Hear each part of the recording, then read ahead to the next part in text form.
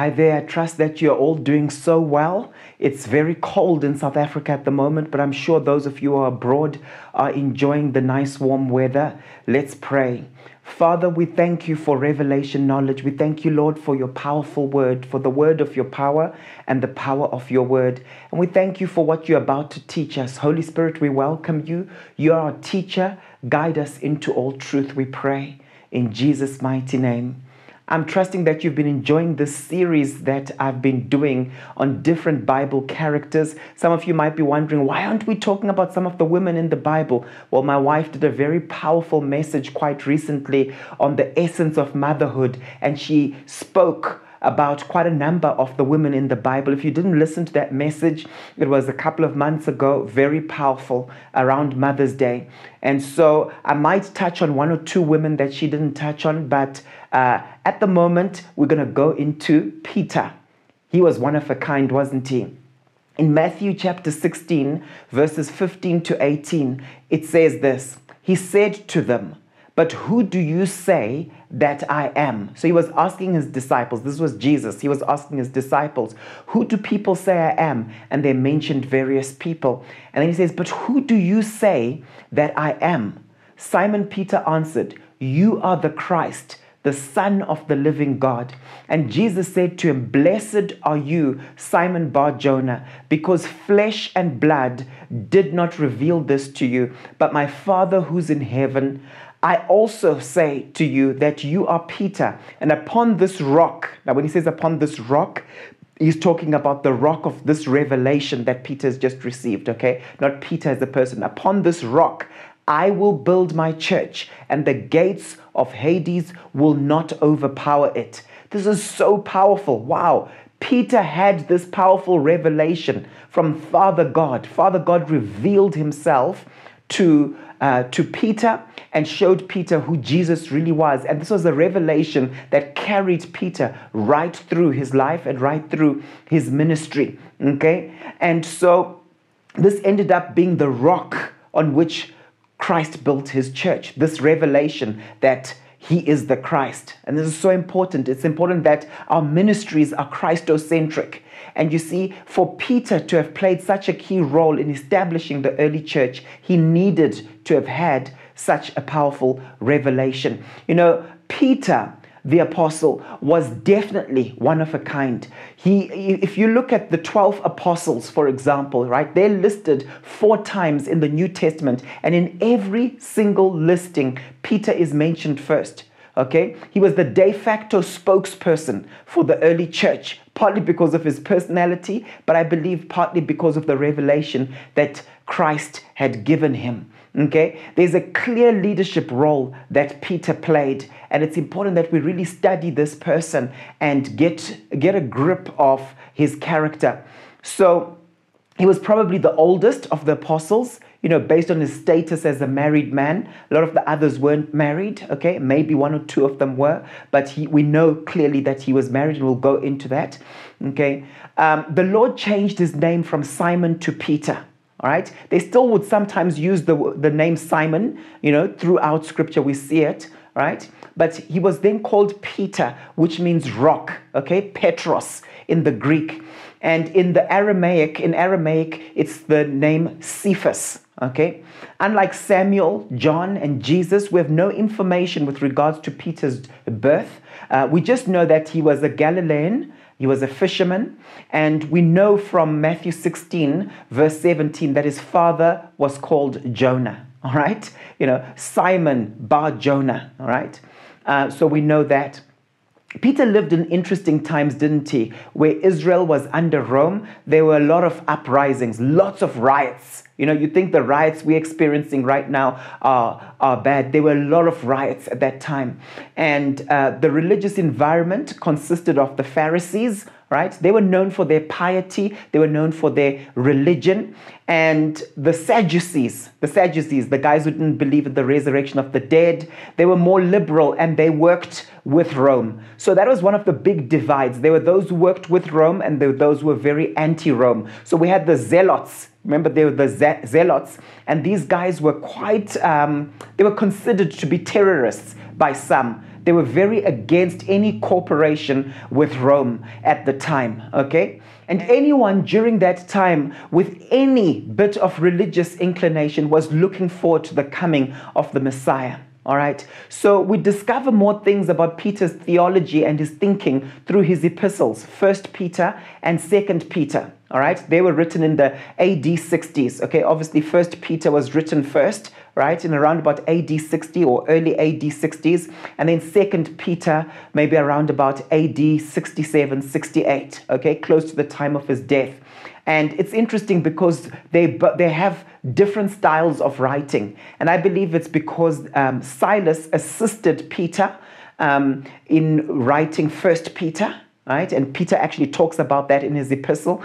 And then he obviously didn't assist him in 2 Peter, all right? And there are different theories around all of that.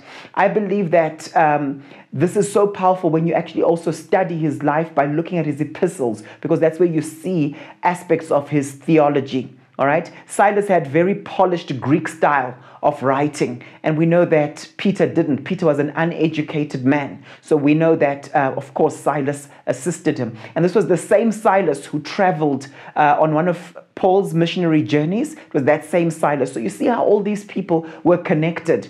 And in 1 Peter chapter 5, verse 12, it says, "With the help of Silas, whom I regard as a faithful brother, I've written to you briefly, encouraging you and testifying that this is the true grace of God. Stand fast in it."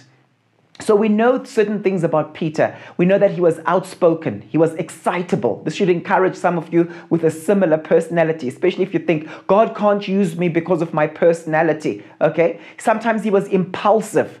He was headstrong. He was an all or nothing person. How many of you are all or nothing people, right? He was extremely passionate. And you know what? As a psychologist, I find it encouraging. I find it fascinating when you study his personality traits, because a lot of times, a lot of us think, I've got this proclivity. I've got this anecdotal behavior. Can God really use me, right? And you see that some of these things that you consider to be weaknesses in your character are actually strengths that you're overextending. They're strengths that you're overusing. And what happens is when you yield yourself to the Lord and allow Him to sanctify you, that process of becoming holy, He takes those things, that raw passion, right, that impulsive nature you might have, and He turns it into Christ-like behavior. The fruit becomes powerful the more yielded you are to Christ. And this is so important to understand this, because God really used these aspects of Peter's personality, and we'll go into that. He lived a radical Christian life right up to his martyrdom, which was in about AD 67, 68, as I mentioned earlier on. And in this message, we're going to explore some of these characteristics around his character, and we're going to examine why he became such a great leader in the early church. The first thing I want to say to you about Peter the apostle is that he was a family man. Peter was a family man. And you know, sometimes when we think of these apostles, we just think, okay, they're all these young guys who've got lots of time on their hands, and they're just following Jesus. And we kind of have this picture of Jesus walking around with these 12 men, right? Now, in Scripture, we're told that he designated his disciples as apostles, right? He picked out of a group of people who had been following him, he picked out the 12 and he designated them to be apostles.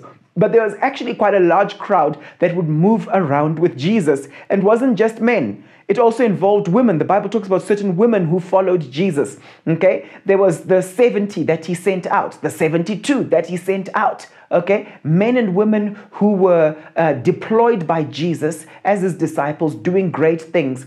And so sometimes in the scenes, you know, we've got a lot of these pictures and wonderful ancient pictures of these disciples reclining with Jesus and so on. But let's remember that in terms of everyday life, as Jesus worked with people like Peter, in some of those scenes, his wife would have been there. All right? Do you remember the time when Jesus went to Peter's house and ministered to Peter's mother-in-law for example, right? Just picture that. Watch the video and see that, hey, these guys were doing life deeply together with their families around them, all right? It's important to understand it.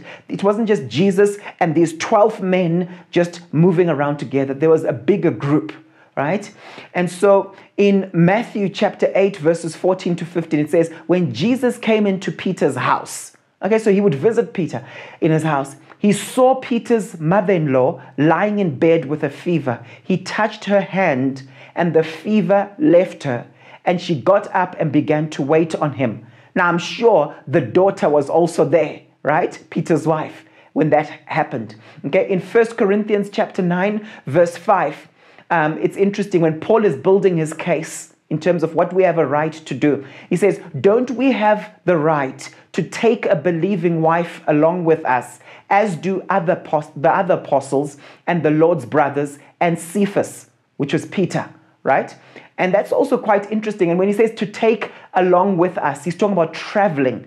So in some of Peter's travels, he would travel with his wife, all right? So this business of saying, I'm a great apostle, greatly used by God, but never doing any form of team ministry with your spouse, okay? Never moving around with your family, right? That's very dangerous. That's not great. Peter was a family man, okay? He was a family man. So it meant that from time to time, he did travel with his wife. So who knows? You know, later on, for example, when we're told that, oh, church is about to start in Samaria, let's call Peter and John to come, right?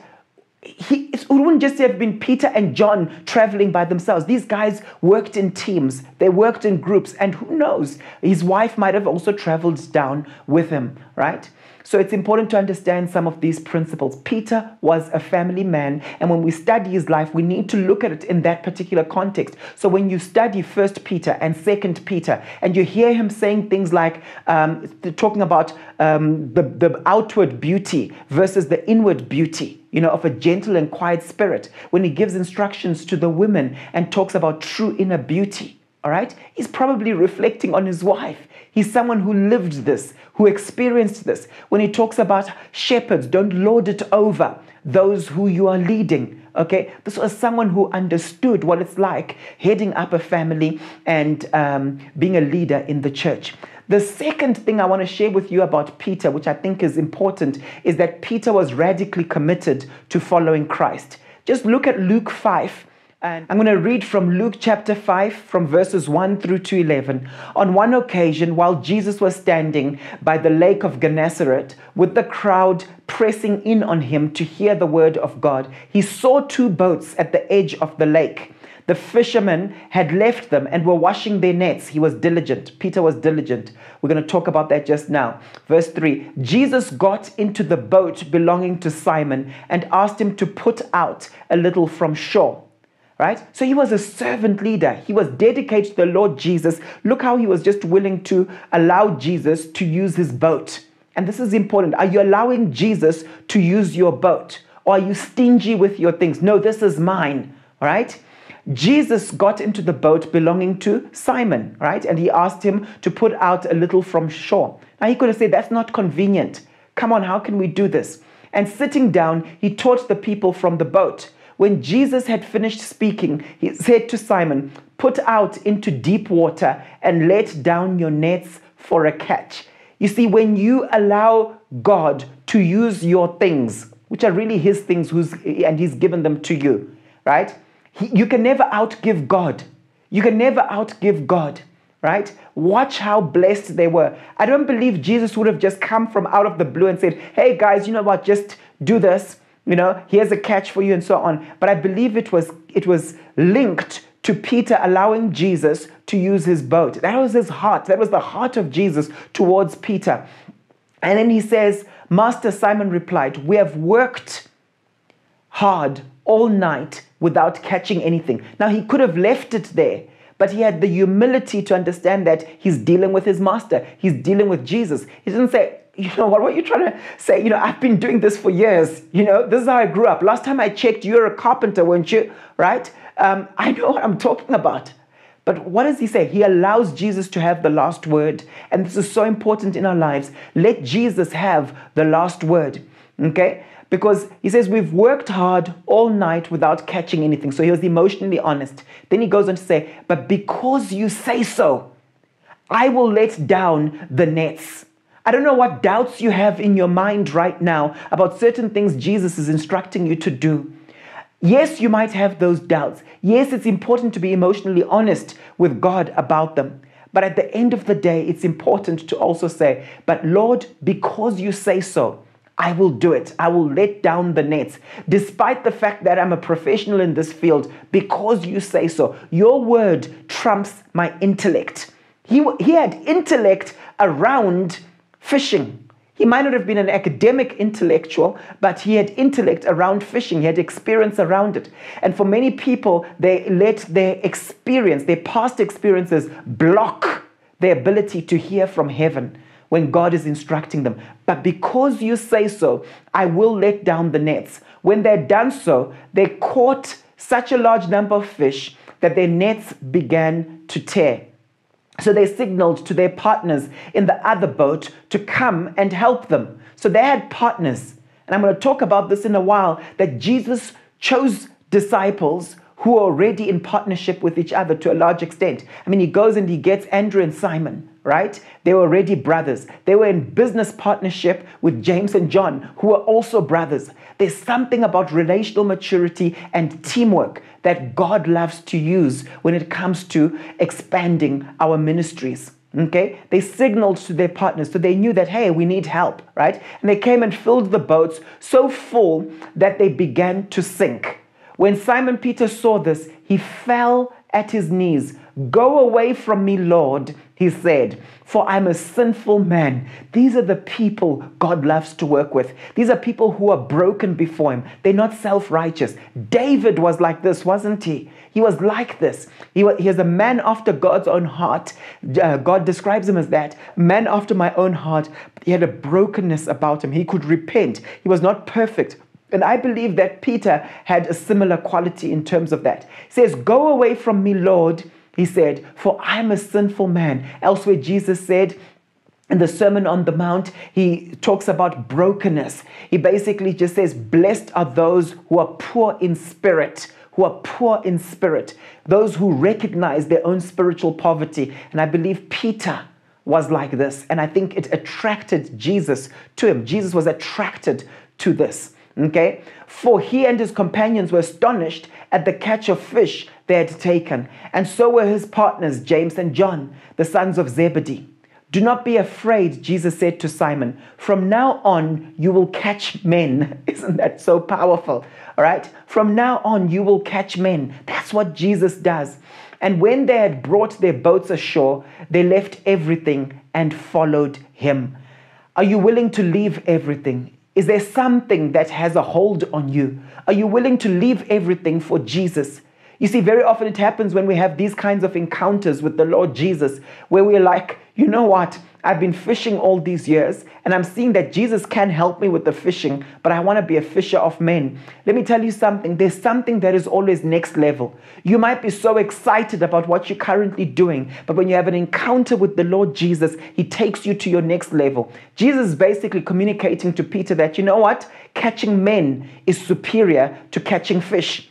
And some of you are bogged down chasing after certain things, but wait for the Lord to give you such a powerful revelation concerning what's better. What's better? There are better things associated with salvation, the better things of salvation, and we need to grab a hold of those particular things. You know, studying Peter's calling gives us a glimpse into how Jesus selects people. These were not men who were idle. You know, these were not men who were just like not doing anything. They gave up what they'd been doing in order to follow Jesus. When you look at this narrative, you actually begin to see that Jesus called out men who are already industrious. They were already busy people. And very often, those are the kind of people who are greatly used by God. Okay? It's not people who are idle. In the same way that they were hardworking people washing those nets, fishing all night, they were also industrious for the gospel. Right? These were those people in Acts chapter 6 where it talks about how they said, look, it is not good that we spend the whole time waiting at tables. We need to actually spend time devoted to the word and prayer as apostles, okay? So they were busy people. They were active people. They were not lazy. It's important to understand this. Many people want to be greatly used by God, but they haven't been faithful in the small things. Peter was completely dedicated to Jesus, but he came from a background where he was already industrious as a person, okay? We also see the principle that he worked with people who were team players, and they needed this skill when it came to building the early church, okay? I don't believe it was by accident that he chose sets of brothers. He chose people who were linked relationally in many ways. I believe that relational maturity and interdependency are key factors in being used greatly in the kingdom of God. Do you want to be used greatly by God? Are you just waiting for him to use you? Or are you the kind of person who's actually getting involved faithfully in whatever you're doing? It might be in industry, it might be in business, but you are faithful with the little that he has given you. Look at Luke chapter 18, 28 to 30. Peter said, "Behold, we have left our own homes and followed you." Now, it wasn't a permanent leaving. It's important to understand that, okay? It wasn't a permanent leaving. It was, we're going on these missionary trips with Jesus, all right?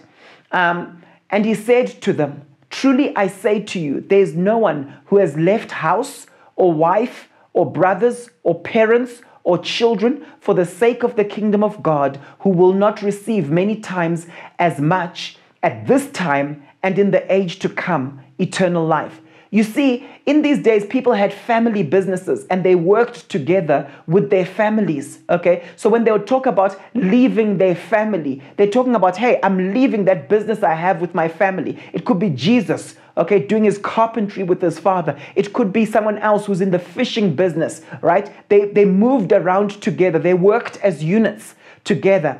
And yet these people were saying, okay, I'm leaving this and I'm now doing Jesus's mission. That's what I'm prioritizing. Okay, so I believe that was the emphasis here. And Jesus is saying there's a reward for that. There's a reward for that. And you see, some of you have left certain things for the sake of the gospel. Some of you have made certain sacrifices. Some of you week in, week out, whether you're running a small group, right? You are leaving certain things that are comfortable in order to minister to people, whether it's hospital visitation, whatever you're doing. I believe that God rewards you. And Jesus says, you will receive this many times. At this time, you'll receive a reward in this age and also in the age to come. Just ponder on that. Meditate on that for a while. What type of rewards these are. Be willing to be like Peter, to literally let go of everything and watch this space. Watch this space. Don't let things have you. Have things, but don't let them have you. Okay?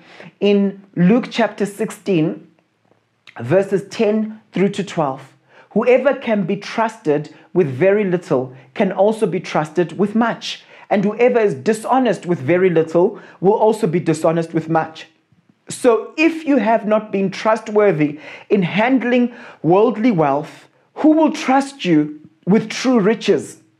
And if you have not been trustworthy with someone else's property, who will give you property of your own? You see, James and John, for example, Jesus' disciples, they were the sons of Zebedee. They were running a business also in terms of fishing, but it was their father's business that they were now running. They were now managing, right? These were family businesses that were passed down generationally. And I believe that Jesus saw something in these men, something of their faithfulness with worldly wealth. And he saw that, you know what, I can trust them with true riches. Okay? So part of this radical commitment that Peter had, this commitment to Jesus, would ultimately result in martyrdom.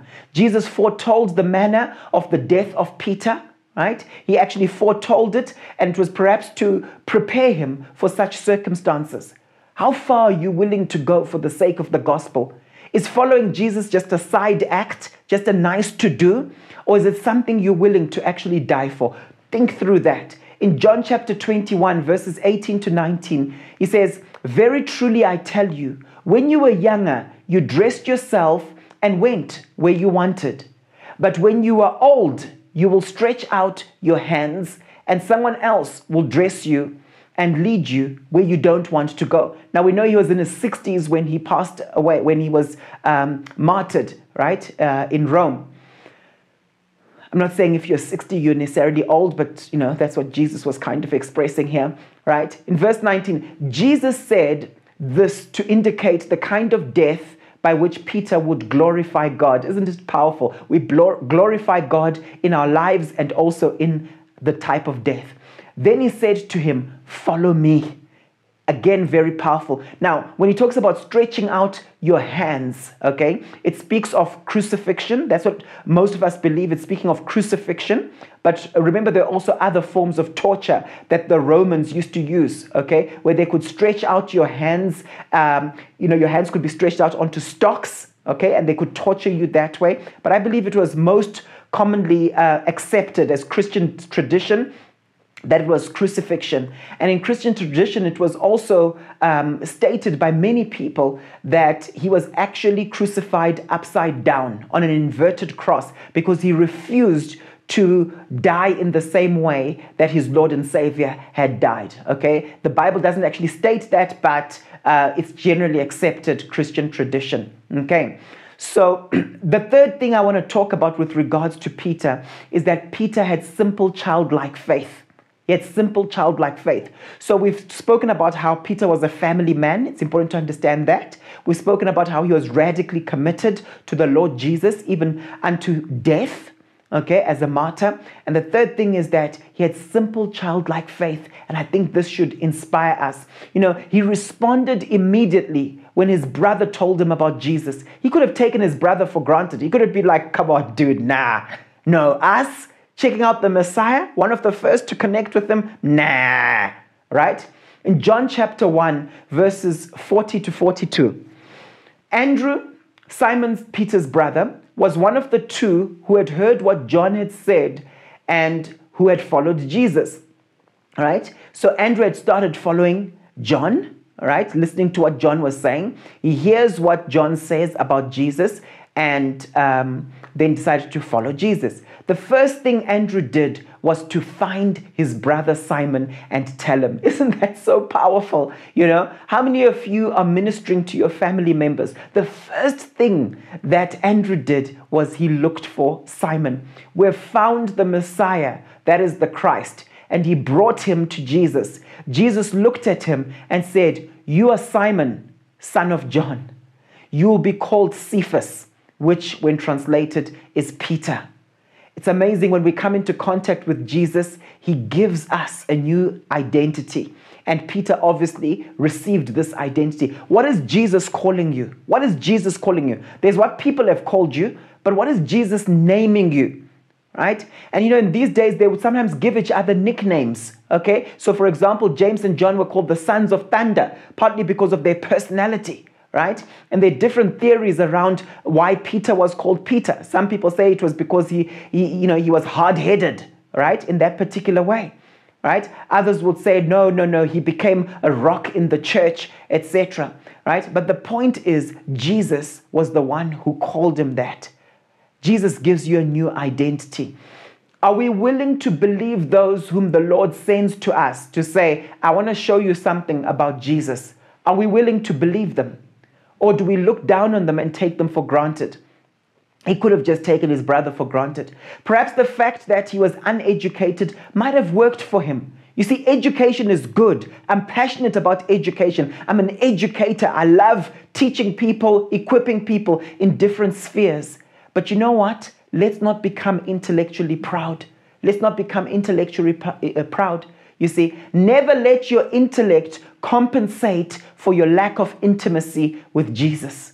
Never let your intellect compensate for your lack of intimacy with Jesus. A lot of smart people think that they know God, but they don't really know God. They know about him, all right? And they know about many things surrounding him, but they don't have that intimacy with him. And I'm just blown away by the fact that Peter had first-hand knowledge of Jesus Christ, okay? In Acts chapter 4, verse 13, and he was just so simple. Look at this. When they saw the courage of Peter and John and realized that they were unschooled, ordinary men, They were astonished and they took note that these men had been with Jesus. I love studying. I love growing in my spheres of influence. But one of the things that trumps that I want to be known for is I've been with Jesus. I've been with Jesus. He took God's word at face value, unlike the Pharisees. Okay? He had a childlike faith and a childlike simplicity that God could actually work with. For some of you, you resist the move of God because of your intellect.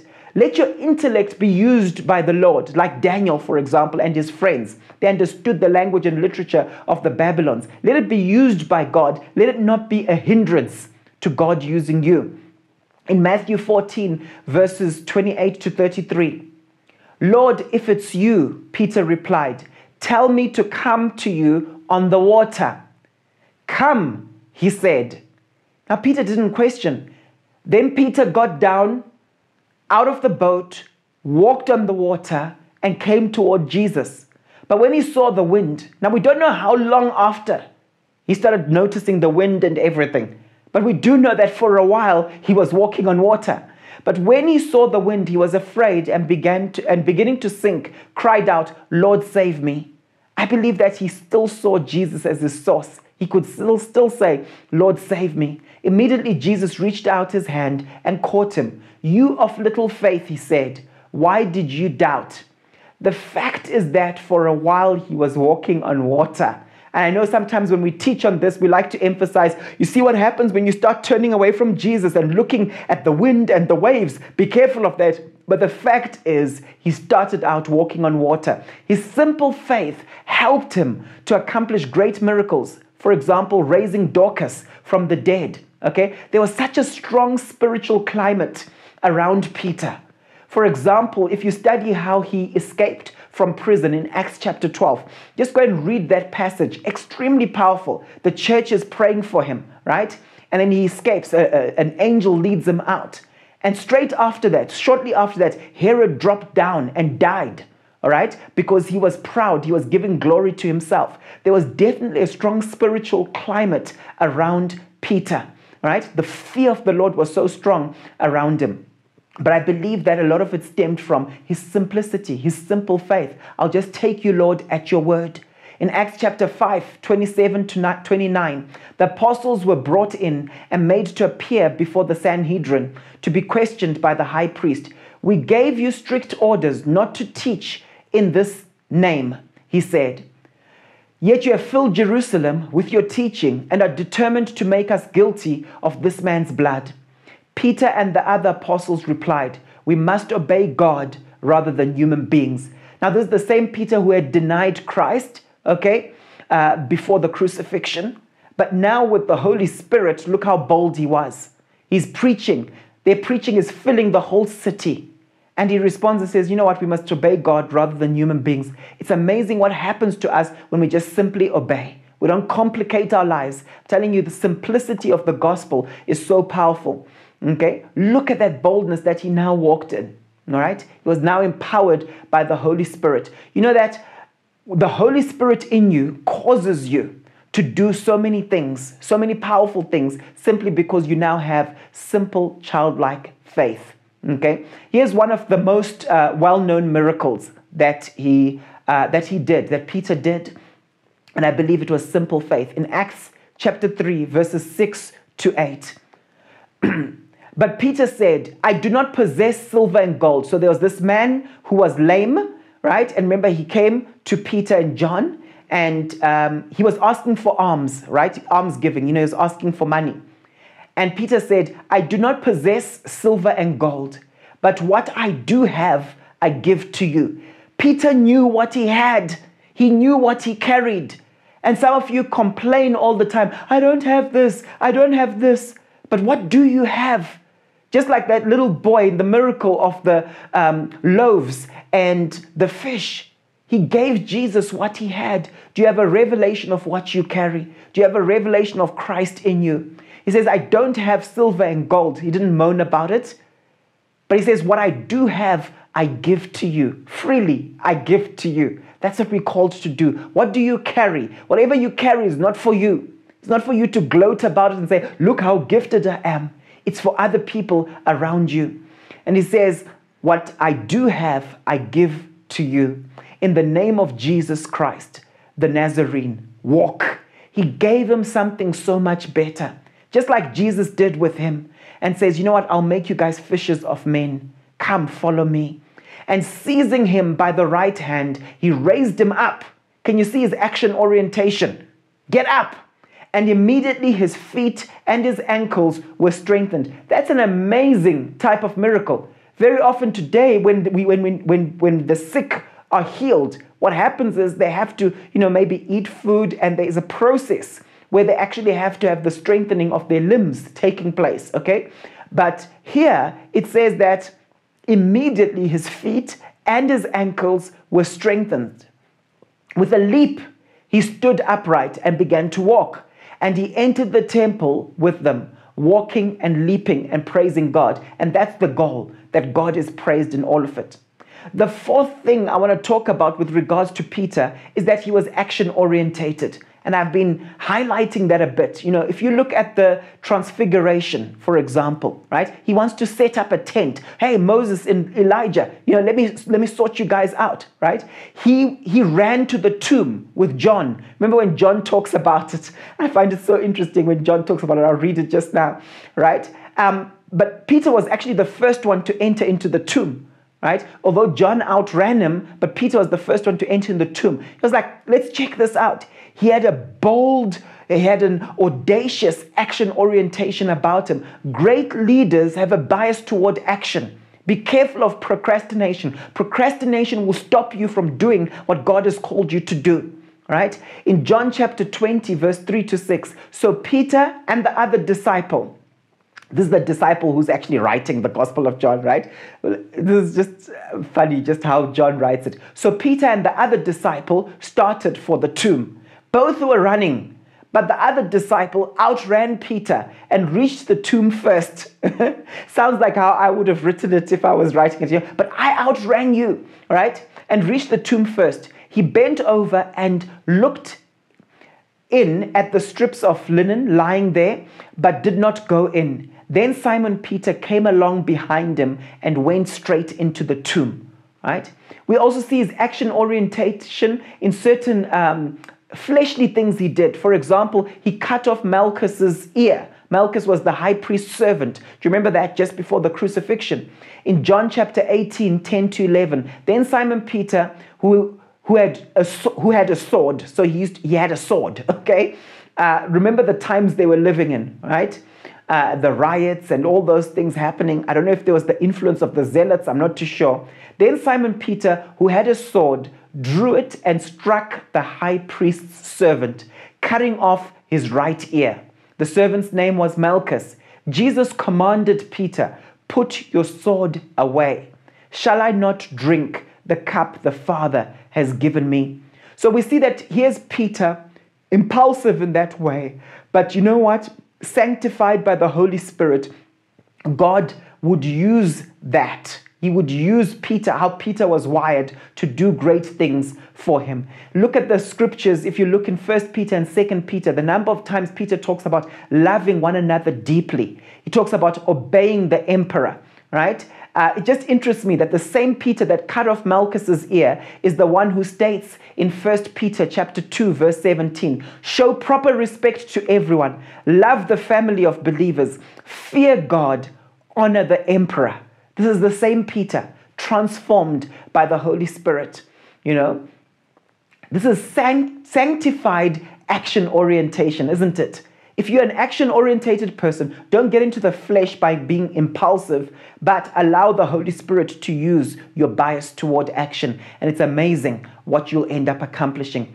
The fifth thing I want to say about Peter is that Peter was open to change. And this is so powerful as we study this. He was open to change. It's not the same Peter that was there right at the start, okay, that we see much later on. In Matthew chapter 8, verse 32-33, he spoke plainly about this, and Peter took him aside and began to rebuke him. So Jesus was talking about his crucifixion, and then Peter starts to rebuke him about it. Like, no, don't do this. But when Jesus turned and looked at his disciples, he rebuked Peter. Get behind me, Satan. Now, what does that do for Peter? What does that do to Peter's brand? Just think about it. What would the other disciples think? Like, huh? Is Peter Satan? But that's what Jesus says. Get behind me, Satan, he said. You do not have in mind the concerns of God, but merely human concerns. Now, it's so crucial that we actually understand this. Peter was open to being rebuked by Jesus. Jesus was seeing that the enemy was trying to use Peter to derail him from going to the cross. Peter was emotionally honest. And I like this about Peter, okay? What you see is what you get. But isn't it interesting that he never got permanently offended with Jesus? Imagine someone rebuking Satan based on something you've just said to them. You're trying to give them some advice and they say, get behind me, Satan, to you. How would you feel? Peter was teachable and he was open to change. May God work in our hearts, may God work in our lives, that we are also teachable and that we are also open to change. Very important. In Acts chapter 10, I'm going to read quite a big passage. It's the time of Cornelius and Peter and their interaction. All right? I'm going to read Acts chapter 10. I'm going to read from verse 1 through to 35. We see how Peter was open to change. At Caesarea, there was a man named Cornelius, a centurion, who, in what was known as the Italian regiment, he and all his family were devout and God-fearing. He gave generously to those in need and prayed to God regularly. One day, at about 3 p.m, he had a vision. He distinctly saw an angel of God who came to him and said, Cornelius. Cornelius stared at him in fear. What is it, Lord? He asked. The angel answered, your prayers and gifts to the poor have come up as a memorial offering before God. Now send men to Joppa to bring back a man named Simon, who is called Peter. This is very powerful, that as you're a person who's dedicated to the Lord like Peter was, God will actually speak to other people and say, go to Paul, go to Tracy, go to Stuart, go to Wimbai, go to Sean, go to Sunera, whoever you are. God will actually say, go to you, right? Go to that person, for he will be your solution. He will tell you what you need to know. God has chosen to just use people. Are you a vessel of honor where God will send an angel to speak to someone, or speak to someone even in a dream and say, go to that person. They will give you the answers you're looking for. I think that's amazing. And Peter was such a person, okay? He is staying with Simon the tanner, whose house is by the sea. When the angel who spoke to him had gone, Cornelius called 2 of his servants and a devout soldier who was one of his attendants. He told him everything that had happened and sent him to Joppa. Could it be that God has found you to be a faithful vessel, that he will end up supernaturally directing people to you for answers? Are you that person? Are you willing to be that person?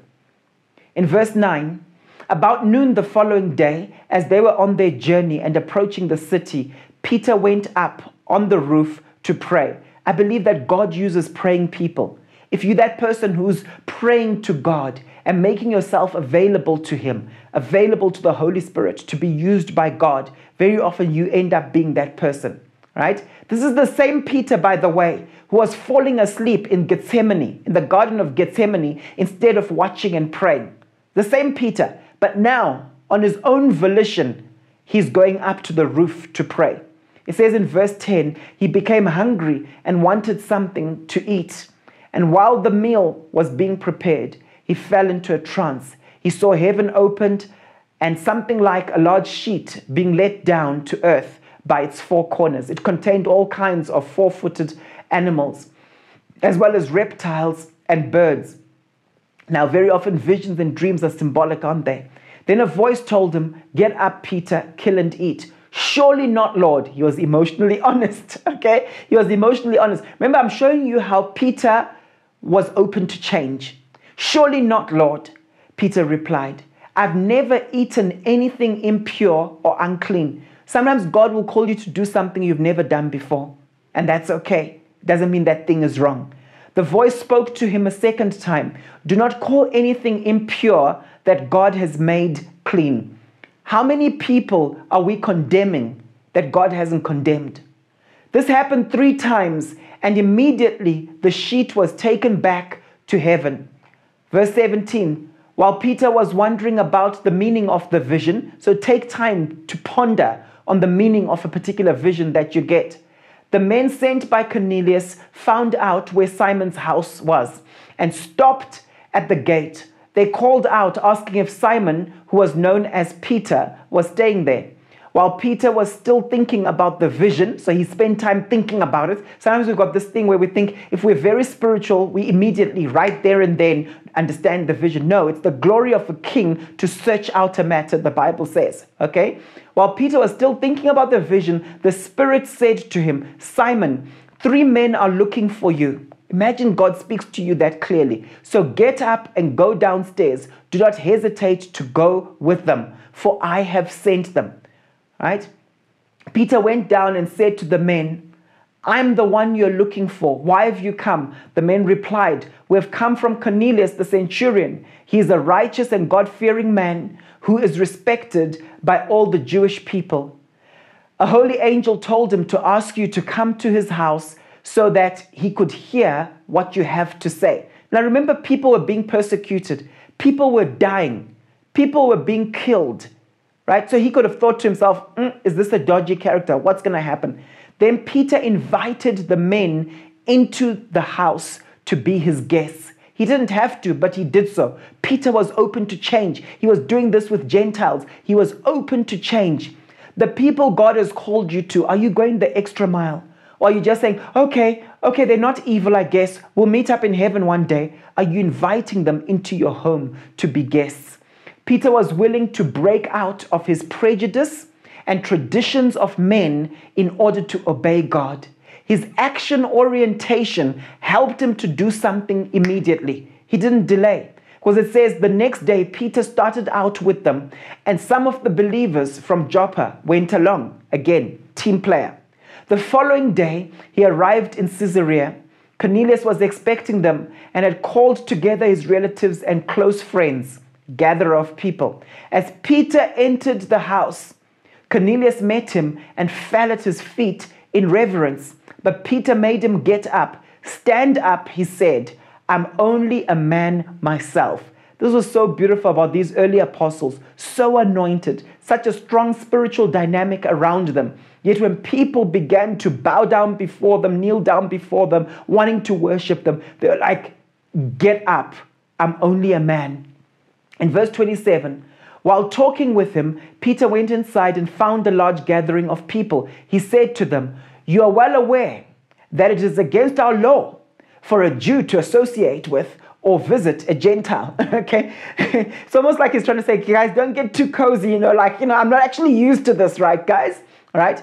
But God has shown me, open to change, God has shown me that I should not call anyone impure or unclean. So when I was sent for, I came without raising any objection. May I ask why you sent for me? No objections. You see, we see his childlike faith and his simplicity in that he didn't raise any objection. What objections have you been raising with regards to God's assignment for your life for this season? What objections are you raising? Where are you procrastinating? Peter didn't. In verse 30, Cornelius answered, 3 days ago, I was in my house praying at this hour at 3 in the afternoon. Suddenly a man in shining clothes stood before me and said, Cornelius, God has heard your prayer and remembered your gifts to the poor. God remembers your prayers and he remembers your gifts to the poor. Send to Joppa for Simon, who's called Peter. He is a guest in the home of Simon the tanner, who lives by the sea. So I sent for you immediately, and it was good of you to come. Now we are all here in the presence of God to listen to everything the Lord has commanded you to tell us. So God commands us to tell people certain things. What is he commanding you to tell people? He's not suggesting it. You know, in this day and age, 21st century, we act like everything is a suggestion from God. What has God commanded you to tell us? They were desperate to hear. I believe that there are people out there right now who are desperate to hear. And some of us are not telling them because of our own prejudices, because these are people we don't even associate with. We doubt them. We think, oh, that's an unclean person. Our own way of viewing people as unclean. Verse 34, then Peter began to speak. Look at it, open to change. I now realize how true it is that God does not show favoritism. So before he even preaches the gospel, he acknowledges his weakness before these people. He makes them himself vulnerable. He doesn't act like he already knew all of this. He says, I now realize how true it is that God does not show favoritism, but accepts from every nation the one who fears him and does what is right. Isn't that powerful? So Peter was open to change. The sixth thing I want to talk about with regards to Peter is that Peter enjoyed being close to Jesus. Intimacy with Jesus was something that was really important for Peter. Peter was part of Jesus's inner circle, right? He was present at the transfiguration, right? Certain miracles that Jesus did, it says he went with Peter, James, and John. Jesus had intimate conversations with him. Peter had revelation straight from heaven. And I believe that it was partly because he did not take his proximity with Jesus, right? His proximity to Jesus for granted. He valued Jesus's words. Just look at this in John 6, verses 66 to 68. As a result of this, many of his disciples withdrew. Jesus had just taught a difficult message, saying, are you willing to eat my body? Are you willing to drink my blood? Do you remember that? Okay. But look at this. As a result of this, many of his disciples withdrew and were not walking with him anymore. Now, we're not talking about the 12, we're talking about the crowds that followed him. So Jesus said to the 12, you do not want to go away also, do you? Simon Peter answered him, Lord, to whom shall we go? You have words of eternal life. You have words of eternal life. And later on, if you look in his epistles, you'll see when he talks about the incorruptible word of God. He saw that this word has life. And it was that value he gave to the word that caused him to remain close to Jesus. He didn't say, oh, Jesus, you're a nice guy and you never rebuke me. That's why I like hanging out with you. No, he says, Jesus, where else can we go? You've got words that bring life. And I believe that although he was not an educated man, he was an absorber of words. He absorbed Jesus's words because he knew that they had life and they had spirit. In 2 Peter chapter 1, verse 16, it says, for we did not follow cleverly devised stories when we told you about the coming of our Lord Jesus Christ in power, but we were eyewitnesses of his majesty. We saw Jesus ourselves. We saw what happened at the transfiguration. We saw Jesus when he ascended. We saw it, right? Peter was not theoretical about who Jesus was. And for many Christians today, they're very theoretical about who Jesus is. Okay? I believe that God is calling us to a deeper place of intimacy with him. Just like Peter, God is calling us to a deeper place of intimacy with him, where we walk with him, where we walk with the Spirit of God, where we hear his voice, where he can say, I want you to go there and not there. And we are open. We are so yielded. I believe that this is a time where God is calling us deeper. The final thing I want to share with you about Peter, this is the seventh thing and the final thing, is that Peter was passionate about purity and holiness. This is important. You see, many people like to talk about being intimate with Jesus, but they don't like to talk about lordship. They don't like to talk about holiness. They don't like to talk about purity. I believe that the closer we get to Jesus and we see his holiness, we see his purity, we will also desire it in our lives. You know, in addition to the well-known account of Ananias and Sapphira who died for lying to the Holy Spirit about money, okay, and Peter was involved in that, you know that, okay, we see Peter's passion for purity and his holiness when the church in Samaria was established. Look at this in Acts chapter 8, verse 14 to 24. When the apostles in Jerusalem heard that Samaria had accepted the word of God, they sent Peter and John to Samaria.